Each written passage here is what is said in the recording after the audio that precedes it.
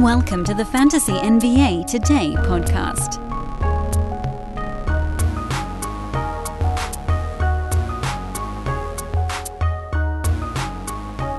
The NBA, the league that never sleeps.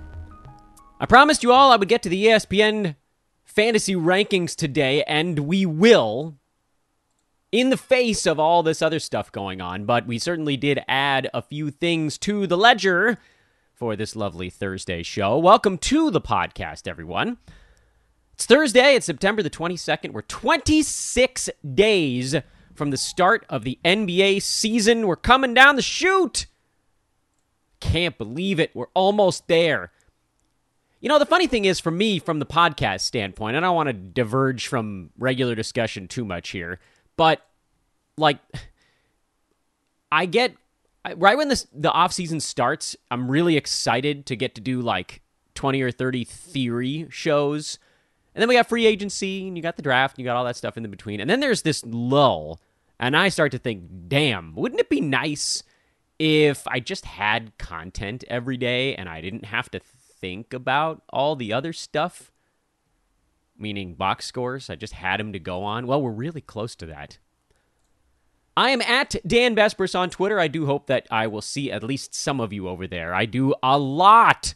I'm telling you, I do a lot on social media. I know that Twitter can be a vast hellscape, but I recommend, if you follow Ethos Fantasy BK, you get your news feed, you follow me and, you know, a handful of other analysts, and just don't get into all the rabbit hole stuff.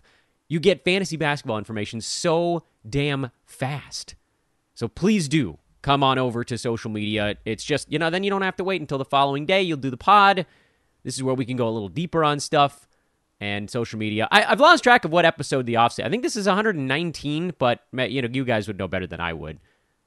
And we haven't had an arthropod of the week yet this week on the show. But I do want to talk about the ESPN Top 100 at the very least and go through some of those names, a couple of spots where names jumped out.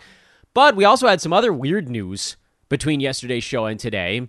Many of the weirdness surrounding the Utah Jazz, and then one very odd story related to the Boston Celtics, which, from a fantasy standpoint, really isn't going to play that large of a role, but it does certainly lean into our discussion from the middle of August when we were doing season win total stuff for all the teams. And we had the Celtics going way under, and certainly this story of Ime Udoka being suspended for the entire, well, likely, I think right now, it's not official, likely to be suspended for the entire season. That under looks better and better. Better and better. And then our Jazz under was an obvious one, but now you can probably go and get yourself like a 7 or 8. I think the Jazz were at like 31, and now they're down in the low 20s as they jettison all their pieces out. And this is what we talked about. First of all, with Boston, they're the highest number on the board. Jazz were kind of in the middle a little bit. Opportunity to set up an arbitrage there. But anyway, I don't want to get too sidetracked on the Ime Udoka stuff. That's very weird. It's not fantasy relevant, so we'll mostly dodge it. But certainly from a team standpoint, this puts a little bit of a pale. It casts a pale over that team for this coming season after making the finals and looking really, really good. And that was sort of the club we made a ton of gambling money on. Let's do ESPN ranks first, then we'll loop back around to the two things involving the Utah Jazz that have happened over the last 24 hours.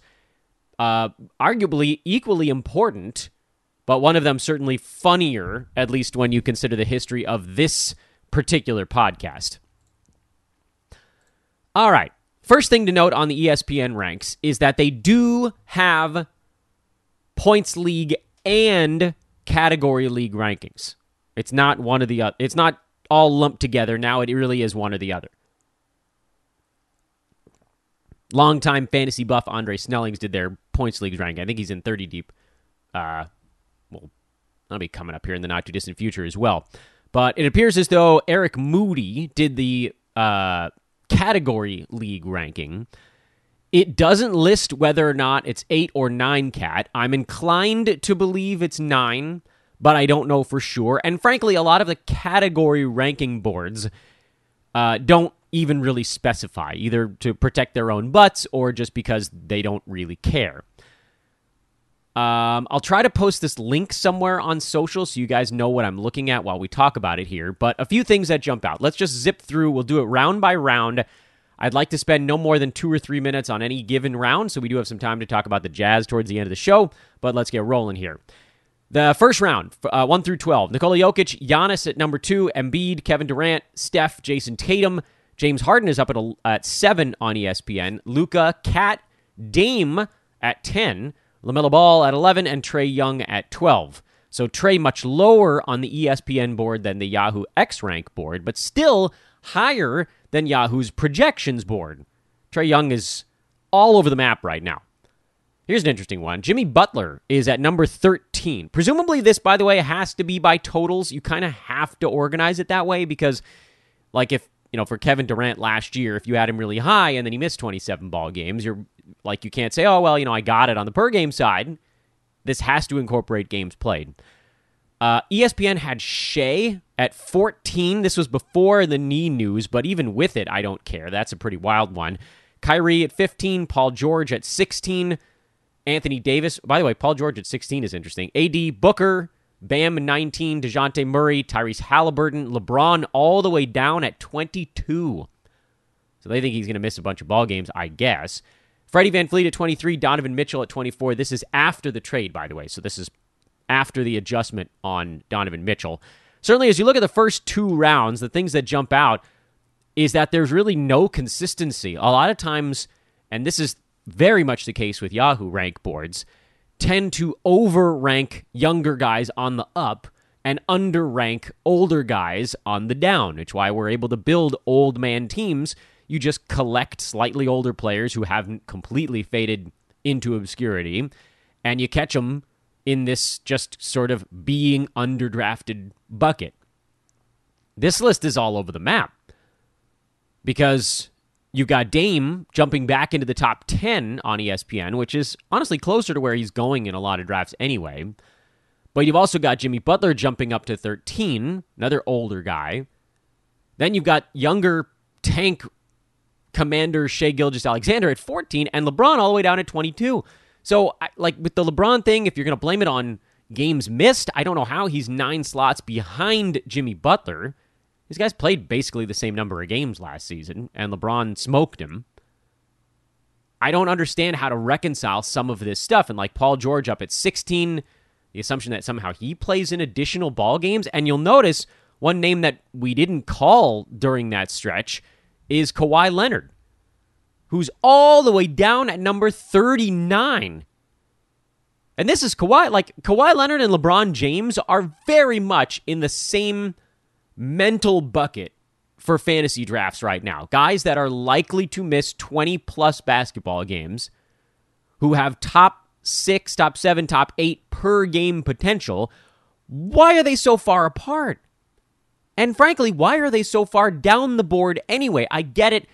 This is a head-to-head rank board, so there's an emphasis placed even more than just traditional totals. When you're talking about head-to-head, you're sort of totals plus at the top of your draft. There's just a value in a guy being likely to play ball games. But then what the hell is Jimmy Butler doing at 13? Folks, picture this nightmare scenario. You're hosting friends for the big game. It's neck and neck in the fourth quarter, and suddenly you realize you're out of drinks. Boo, say all of your friends. You start to sweat. Your friends turn on you. You're forced to go on a last-second drink run and end up missing the game-winning touchdown while in line. Oh, no. Terrifying, isn't it? Luckily, you can avoid the drama with Drizzly, the go-to app for drink delivery. With Drizzly, you can shop a huge selection of beer, wine, and spirits, then get them delivered right to your watch party. Compare prices across multiple stores in your area, find the best deals on game day drinks, and get back to armchair quarterbacking from, you guessed it, your armchair. Download the Drizzly app or go to drizzly.com. That's DRIZLY.com today. Must be 21 plus, not available in all locations. I don't understand this board at all. From that one main perspective. It's almost as though ESPN here in this rank board was kind of picking and choosing where they wanted to incorporate games played in their analysis. With Kawhi Leonard, with LeBron, obviously, they very much did incorporate it because Kawhi ain't going to be number 39 per game. LeBron's not going to be number 22 per game. Not if his free throws actually do stay in the mid-70s. He'll blow that out of the water with his eyes closed. Same deal with Kawhi, who, he could be rolling at 80% and he'll smoke top 40. Bad Kawhi is still a top 14 per game guy. Good Kawhi is top 5. But then again, with Jimmy Butler, they're just like, I guess we'll just assume he does play in 60 mid-ball games. Yeah, I switched the wording around there. So very weird here in some of the early going. DeAndre Ayton is at 25, so then again, they're like, all right, I guess this dude just goes back to being healthy. Robert Williams was at 26. This was before the news, so just throw that one out the window. We're not going to grade it. John Morant, 27. ESPN bringing him back down where he ought to have been from the beginning, and Yahoo's kind of done the same. Frankly, still a little bit too high. Anthony Edwards at 28. He's generally going earlier than that in all drafts these days. Domantas Sabonis at 29. Chris Paul at 30. Bradley Beal at 31. Rudy Gobert at 32. Drew Holiday, 33. ESPN's a little closer on that one. Kristaps Porzingis, 34. I'm actually happy to be drafting on Yahoo if that's where ESPN's got him, because that means I might be able to sneak a few extra Kristapses in my Games Cap league. Vooch at 35, Miles Turner 36, Siakam 37, a little bit on the low side for Pascal. DeMar DeRozan 38, Kawhi Leonard at 39. I'm not sure that I can argue with any ranking more than having Kawhi Leonard at 39. I was already pissed when Yahoo dropped his butt way the hell down out of the top. Where did he end up now? Where is he at the last list, most recent iteration? 34? That's walking into easy value. Darius Garland all the way down to 40. Interesting considering how high Donovan Mitchell remained on this list. Zach LaVine, Terry Rozier at 42, so ESPN's got him pretty high. It's interesting, too, and I want to get through some of these other names and then kind of loop back to some of the philosophy differences between Yahoo and ESPN rank boards. Middleton, Jaylen Brown, Jared Allen, Brandon Ingram, Michael Porter Jr. up at 47. Notable with how early he is here. You don't need to take a guy who's coming off a big injury that early. McCollum at 48 finishes the fourth round. I want to try to do this through the top 100, and I realize it's kind of hard to follow when I'm zipping through, but don't worry. We'll go back and we'll kind of isolate some things here. So just roll with me for a minute or two longer. Fifth round, De'Aaron Fox, Mikal Bridges, earlier than on Yahoo. Zion, Cade, much lower on ESPN. Interesting. You'll see a lot of Cade Cunningham people celebrating on the ESPN side. Julius Randle, way too high. Jonas Valanciunas, Christian Wood, OG Anunoby, Tobias Harris, they haven't moved him down far enough there. Evan Mobley at 58, which, by the way, not that crazy. I think there's an assumption that Mobley's going to ratchet his defensive stats up to like 1 and 2.3, and if he does do that, then he gets to where everybody wants him to be. If he doesn't, this isn't that crazy for him. Nurk at 59, John Collins at 60. Next round, Ben Simmons, Jeremy Grant, a little too early there, I think. Jakob Poeltl, RJ Barrett, category leagues? You sure you're looking at the same numbers we are? Dude hasn't been inside the top 180 in I mean, that's like, oh, well, whatever. I guess points leagues, we'll just mush them together. Tyrese Maxey, Desmond Bane, Buddy Hield. Pretty early for Buddy if he indeed remains on the trade block. Andrew Wiggins, way too early in category leagues. I get it. Like, he's been pretty durable in his career, and maybe you could say the same thing about RJ Barrett, but how badly do you really want these guys? And Wiggins is better from a per-game standpoint, but geez. Marcus Smart, Draymond Green, Jordan Poole, D'Angelo Russell, Kyle Lowry earlier on ESPN. Surprising. It's another old guy that they seem to like. This board is really crazy. I don't understand the philosophy. Scotty Barnes, way the hell down at 74.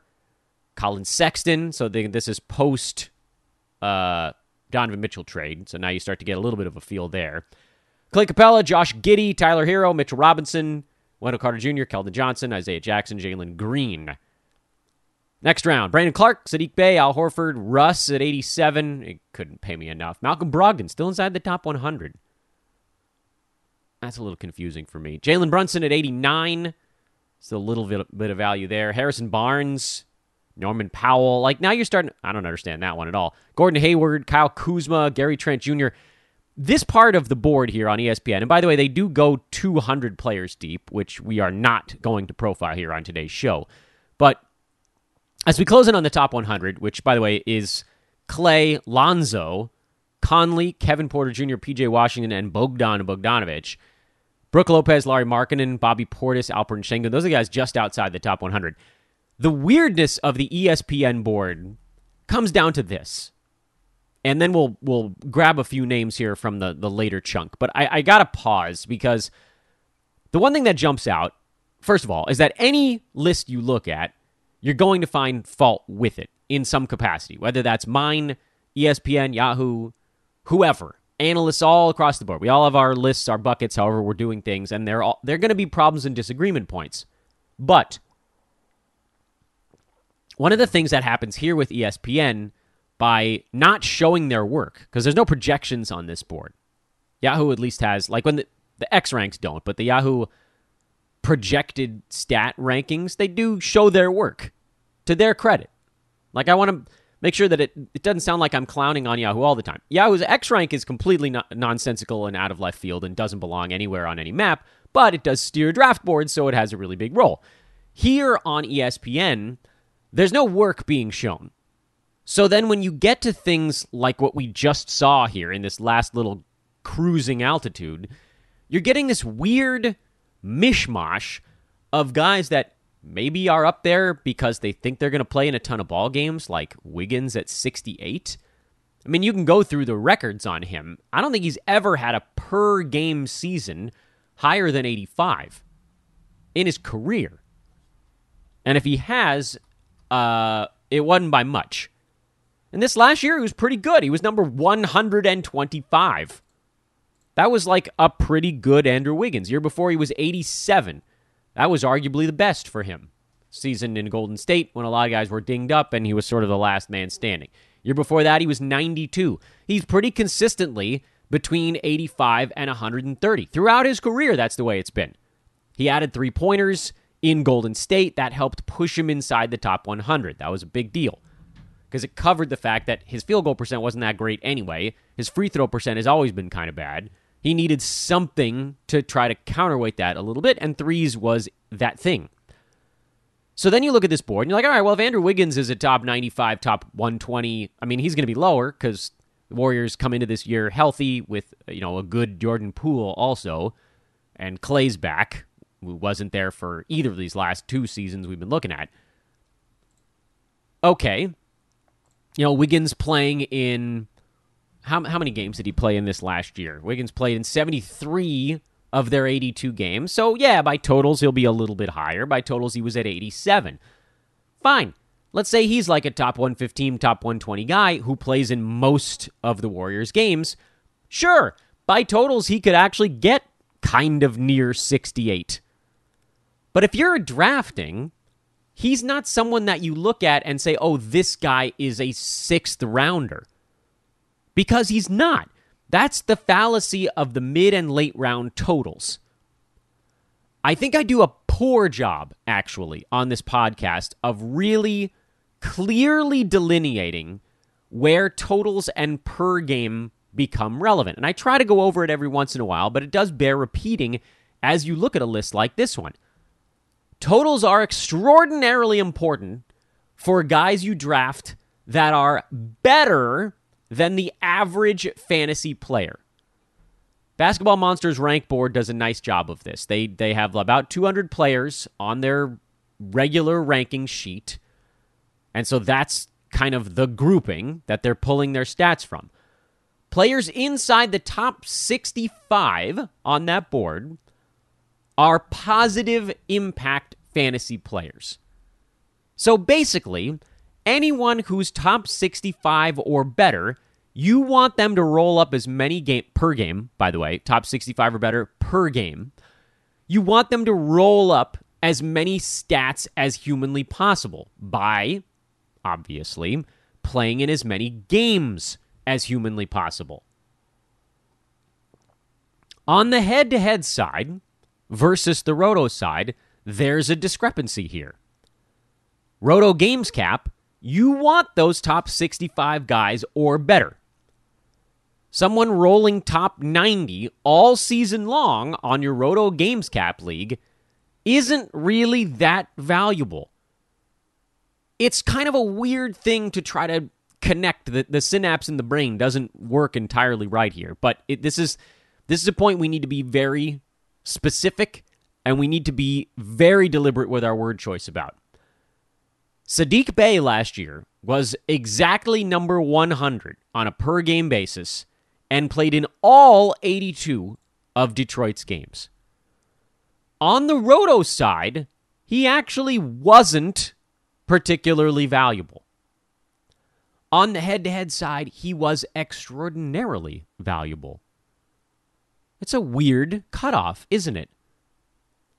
And I don't want to say something here that makes it feel like all of this is set in stone. If you're in a Roto league, I'm talking about 12-teamers right now.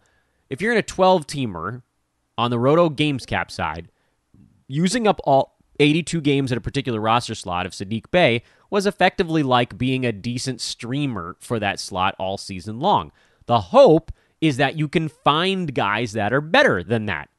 So he's actually worse than your good effort, your good faith effort to be the ninth guy on your team. Because technically that makes him a ninth rounder on a per game basis. You're hoping that most of the guys on your club are better than a ninth rounder when you're deploying fantasy stats. His very bad field goal percent was technically worse for your Roto team than whatever counting stuff he was able to accrue last year. But on the head-to-head side, having someone who was just, frankly, there for all 82 games was huge because you can't make up those missed ball games. If he missed a game in the middle of a week, like a lot of these guys do, basically everybody in the damn league these days, you can't make up for that missed number.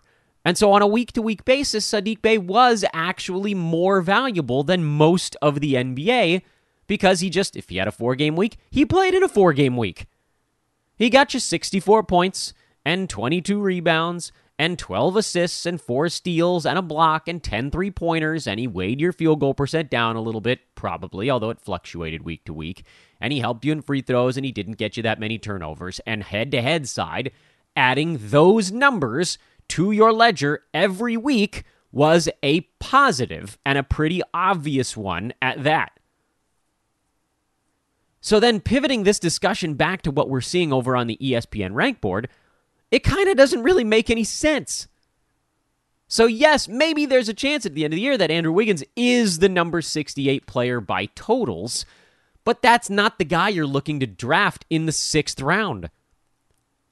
We need to be more clear with how these lists are made, and that's why projections are so important. If the projection on Wiggins is that he's number 115 per game, and he plays in 77 ball games this year, that's not a guy you draft in the 6th round. That's a guy you draft in the 10th round. In head-to-head. And in Roto, I don't know that you draft him at all. Because those types of totals aren't actually that useful in a Roto Games Cap format.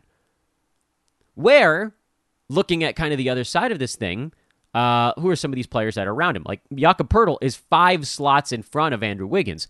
Jakob Poeltl is number 63, I would guess. I can't know for certain because, again, ESPN didn't show their work on any of this stuff. I would guess that Jakob Poeltl is there because that's pretty damn close to where he was on a per-game basis last year. He was 67, top 40 the second half of the year. Played in 68 out of 82 ball games, which put him basically right on league average, and perhaps that's the expectation that he does it again. That he rolls like top 50, top 60, top 70, something in that range per game. Maybe there's some rest days, some shutdown days. Maybe he gets traded mid-season, but you get roughly a mid-60s games played, top, 60 range fantasy season. So my discussion here on the ESPN rank board isn't as much about where they have specific players because, obviously, if this is the board that the draft room is showing, then when Wiggins comes up in the 6th round, you jump over that dude, and there are values to be had across the board on ESPN. This discussion is more about how to interpret a board that doesn't have the work shown. And if it does, once you get into that draft room, well, even easier. Very quickly, and then I want to pivot over to Utah for a few minutes. The names on the ESPN board, I believe, if you're looking at it and thinking this guy's going way too low, early on in the draft, we already talked about Kawhi and LeBron, and frankly, head-to-head or Roto, those guys are too low right now. That's in the earliest chunk of players, guys that are obviously going too low. I mean, the other stuff is all sort of arguable in that initial group. Dame, maybe a hair too early. Butler, too early. Shea, too early. Paul George, probably a tiny bit too early. As you get into that next chunk of players, there's a lot of guys that are actually about where they ought to be. Sabonis, Chris Paul, Gobert, Drew, Porzingis, Vooch, maybe a little bit too late still even. Siakam, little tiny bit too late. But again, a lot of that stuff is pretty accurate, actually, through the mid-rounds. Kudos. ESPN got a lot of that, like, 25 through 50 stuff pretty good, to their credit. And then it's just all over the map at that point. Now you're looking for where can I go and do some reaching. So at this point, it doesn't even really matter what order the ESPN guys are lined up in. You're just looking for the guys that you want, and that's consistent between site over site. Guys, the ESPN has way down the board where you'd have to do a little bit of fishing to find them. We already talked about the after 100 group. Brooke Lopez, Larry Markkinen, Bobby Portis, Alperen Şengün, who's not nearly as high here as he is over on the Yahoo side. ESPN actually has Ivica Zubac down here like he probably should have been everywhere. Mo Bamba down at 127. He probably won't be as good this year as last year, but that's too low. Jamal Murray, Michael Porter Jr. is up in that 50 range. Jamal Murray is down at 130. What? Paulo Banchero at 137. Not that I'm all that interested, but he's going to go earlier than that in basically every draft on planet Earth. And that was kind of interesting. Franz Wagner is way down at 152. Herb Jones, we've talked about. He's at 151. Keegan Murray, 155. A lot of these guys are going to be flying off the board on ESPN side. Trey Jones, Devin Vassell, those guys are very low for the Spurs for, again, somewhat unknown reasons. So those are kind of your hidden guys. Not even all that hidden. Like, we've talked about all these guys enough where you know who to go looking for if you're in an ESPN league at this point.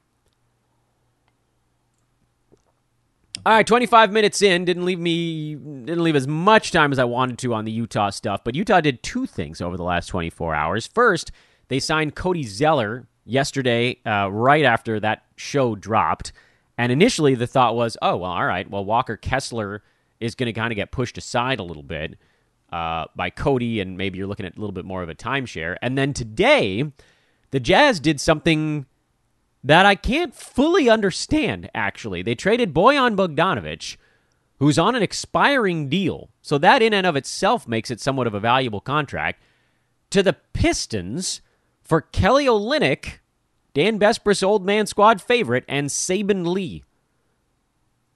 There are tweets. Andy Larson, who covers the Jazz out in Utah, tweeted that this was actually a trade, no picks involved, so Utah didn't collect any clout, any pick cachet from the Pistons. And instead, apparently, this was just a deal to get Olynyk with an extra year on his deal. I don't get it. I can't wrap my head around it. But the tweet from Larson basically stated that the Jazz think Olynyk can be a really nice mentor to some of their younger players.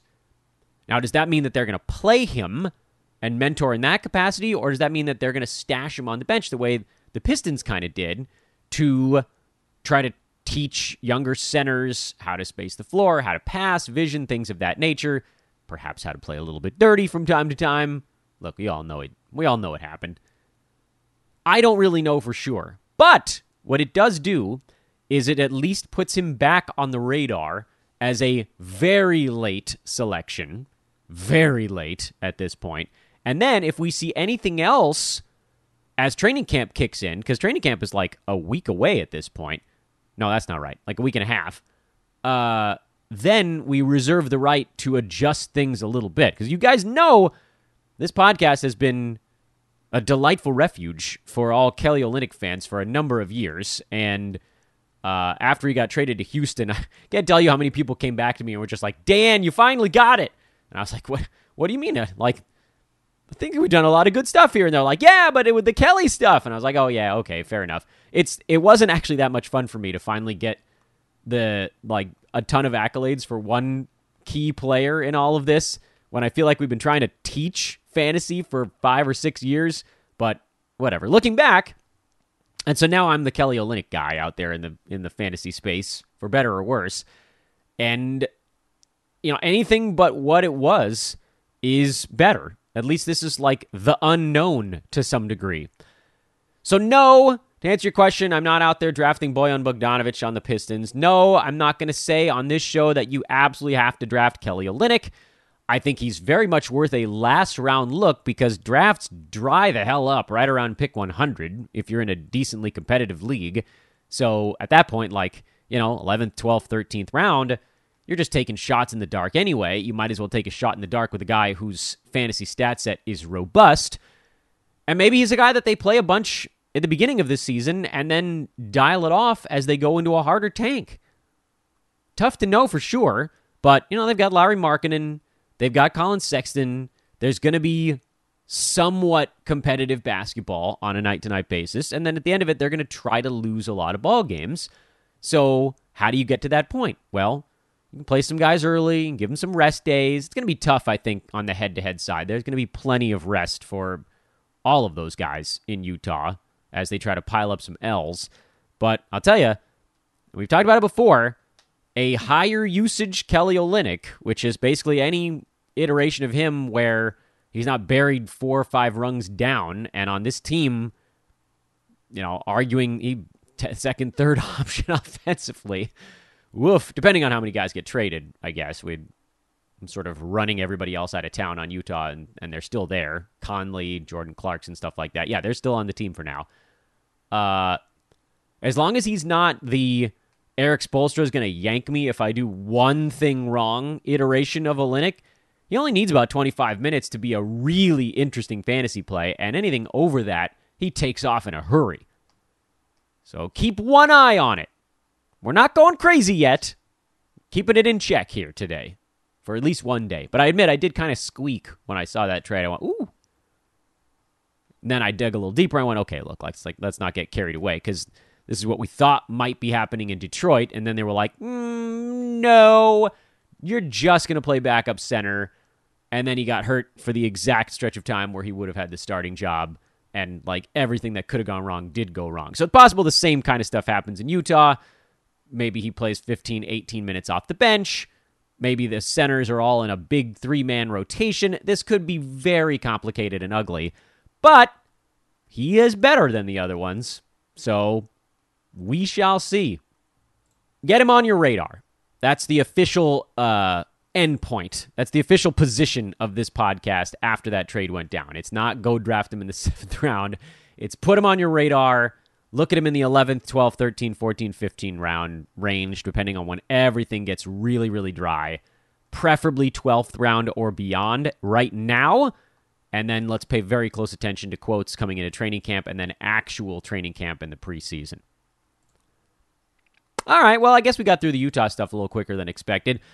Hope you guys enjoyed the ESPN rank board. Many of you asked. We finally did get to it. Tomorrow, we got mocks. And it might be more than one. I want to try to jam through some roto mocks. And on Yahoo, they're not always super predictable. But what I'd like to do, perhaps, if time allows, certainly over on the Twitter side, is if you're out there on social and you want to do a mock with me, stay tuned because I will put a tweet out when I'm hopping in a mock. I don't know exactly when it's going to happen because my days are a little bit of a cluster mess. But stay tuned for that. I'll probably try to get into one that's kind of a random roto mock just to see the slightly lower level of competition, and we'll roll from there. And guess what, guys? Brewski 150 is out next week for Ethos 360 subscribers. Draft Guide gets it a little after that. Fantasy Pass gets it a little before the Draft Guide. The list that rules them all, the B150. The list that had Tyrese Halliburton, DeJounte Murray. I mean, those are some crazy wins last year. Terry Rozier, Mikal Bridges, an 8-cat, very high on LaMelo Ball last year. Brew gave you some ridiculous wins last season. Come get them again. Join us as I do the Dave Chappelle, Rick James, come hither move. I'm doing the gif here. You can't see it, nor would you want to. It would be very gross. I am at Dan Vespers on Twitter. This is Fantasy NBA Today, a Sports Ethos presentation. The countdown is on, and we will see you on Mock Day. That's Friday. That's tomorrow. Holy hell, another week is almost done. So long, everybody.